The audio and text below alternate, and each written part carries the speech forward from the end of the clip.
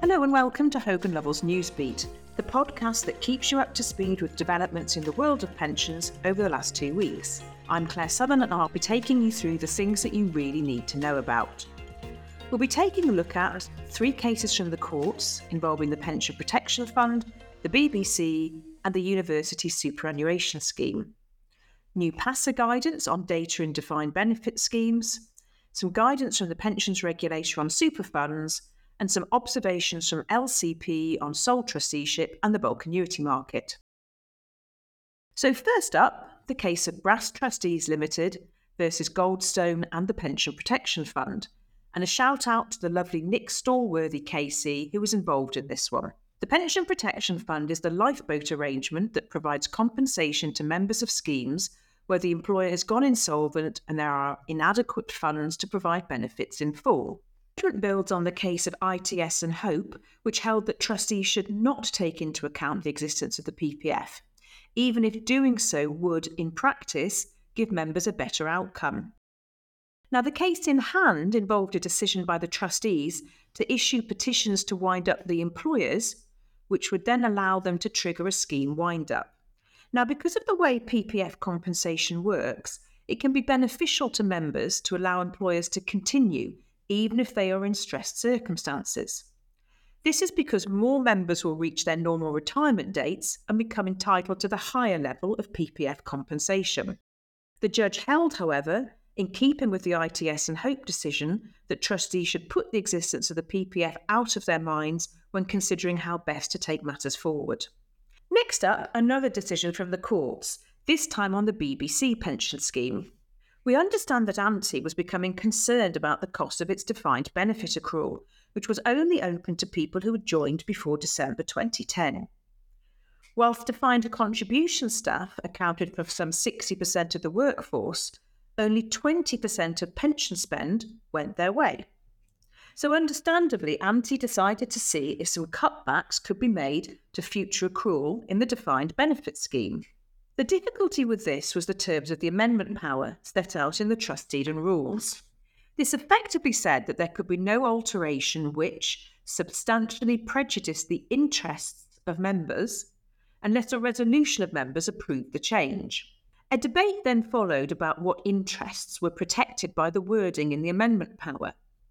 The judge applied a broad meaning to interests, rejecting the idea that it covered only accrued benefits, and found that it also protected future service benefits.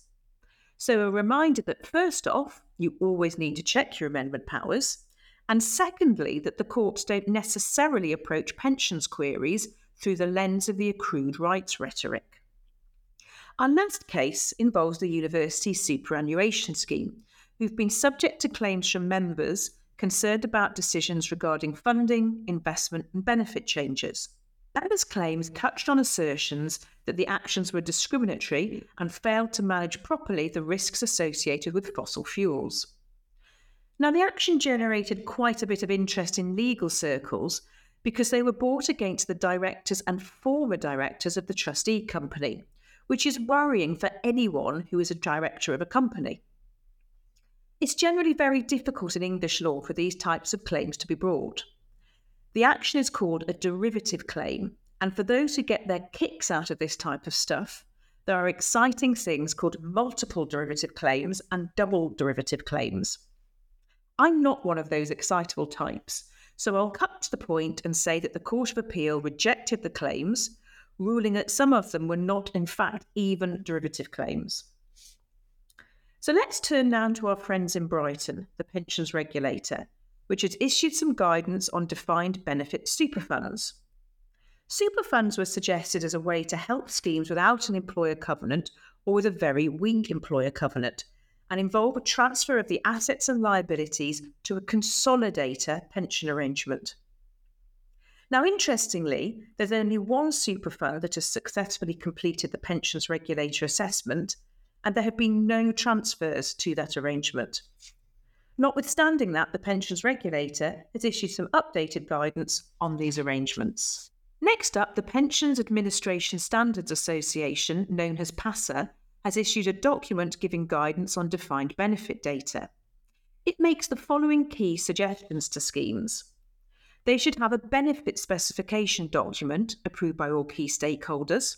They should consider a data specification that lists the key data items held along with a supporting description and the location of that data. They should consider a benefit audit where they test benefits and to automate where possible. Finally, they should look at using external third parties to undertake benefit and data audits to assure impartiality. We also had a couple of useful bits of information issued by LCP that I thought might be of interest.